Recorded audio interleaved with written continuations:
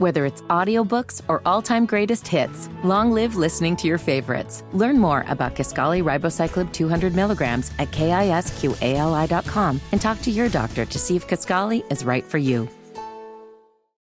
Hammer and Nigel presents It depends upon what the meaning of the word is. Is this anything? On 93 WIBC. Tony Kinnett is filling in for Hammer. I'm going to give you some stories. You're going to tell me if they are anything or not. Is that my okay? favorite segment of all time. There's a convenience store based in Pennsylvania. It's called Sheetz. I love Sheetz. You know what I'm talking about? Yes, it is the cheapest, cruddiest coffee on earth, and every time I pass by, I have to have some. I'm addicted to Sheetz coffee. Are they in Indiana? No, they're just in Pennsylvania. Okay, so you're there quite often, so often that that's you're familiar. why I think so fondly of it. It's a once in a million kind of thing for me. They're reviewing their smile policy. Have you heard? You know what this is? The smile policy, and they might be getting rid of it. The policy states, quote, applicants with obvious missing, broken, or badly discolored teeth unrelated to a disability are not qualified for employment with Sheetz. Is this anything? I mean, this is really the most base discrimination against the entire country of England. My condolences, first of all. Other than that, I'm just confused. Didn't Dwight have like an office policy on smiling in the office? Right. I never smile if I can help it. Showing one's teeth is a submission signal in primates. When someone smiles at me, all I see is a chimpanzee begging for its life. All right, but seriously, is the smile policy for the Sheetz convenience store a little out of whack? Yeah, it's out of whack. That's a dumb policy. That's it. First of all, a lot of people are having trouble getting people to come into work. Yeah, no kidding. Well, you know, the guy's teeth might be jacked up, but what if he's a good worker and shows up every day? I don't think that a cashier missing a couple teeth is going to keep me from buying my chips and a Gatorade. I don't think that's really going to be too much of an impediment for me. Okay, on to our next one. Have you heard of this guy, this YouTube personality named Mr. Beast? Oh, I've seen a couple of thumbnails that make a point about it, but I don't know any. I've never seen any of his videos. He's a huge YouTube personality, multimillionaire, 10 times over. My kids watch him all the time. And he recently helped 1,000 blind people see again and even gave some of them $10,000 after the surgery. Here is Mr. Beast and an ophthalmologist helping uninsured people see by getting rid of their cataracts. In this video, we're curing 1,000 people's blindness. It's gonna be crazy. They can't see, but we have all the technology to fix it. Yep, half of all the blindness in the world is people who need a 10-minute surgery. I see everybody. Oh, I can see clear. I can jump for joy. Yes, I can see your face. I can see your face. I can see your face. You pay for my surgery? Yes. Seriously? You know what? Here's $10,000. Make your day even better. What do you think? Is this something? It's yeah, pretty cool, I isn't do. it? I really like that. I like the idea of individuals who have the resources to give to others.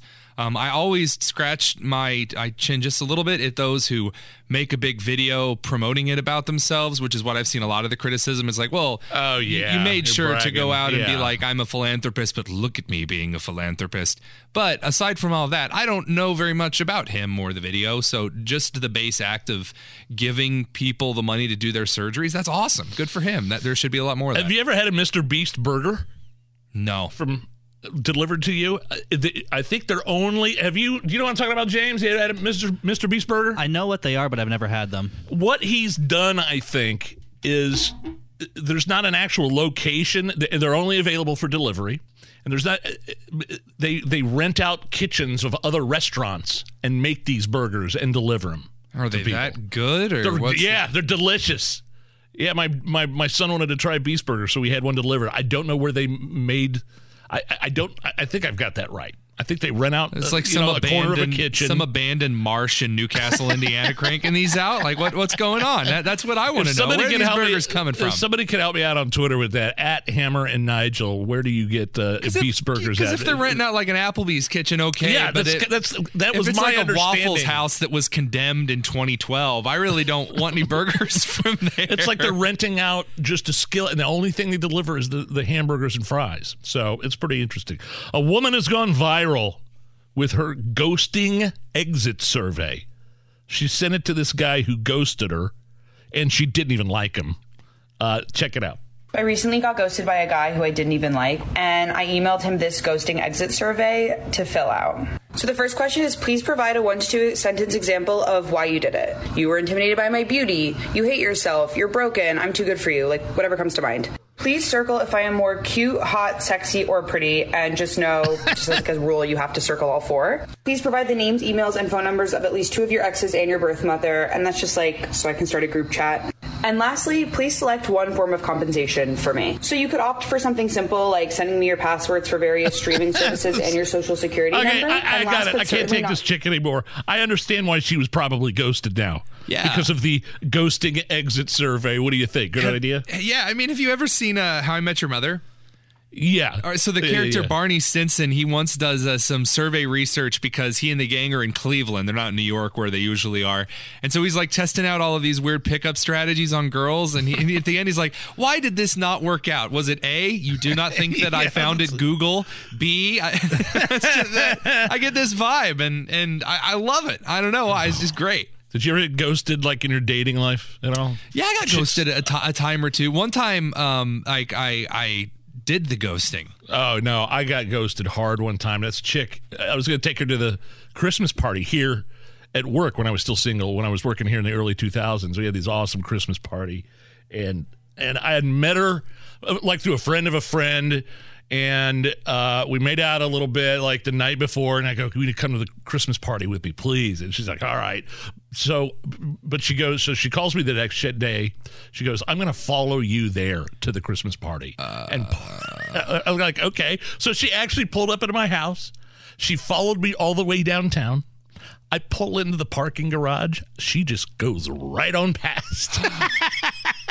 Oh, man. Oh, that's I called her on her cell phone. And she just kept bumping me and bumping me and bumping me. I don't know what happened. I'm not sure how the hell I got ghosted like that. I'm a pretty reasonable, nice guy, you know. Yeah. But that's a big I had her oof, coming to Chief. the Christmas party. I was humiliated. You have no idea. And I still to this day. No idea what happened. Some say she's still out there trying to get to the office party. It's been a long time. It's the Hammer and Nigel show.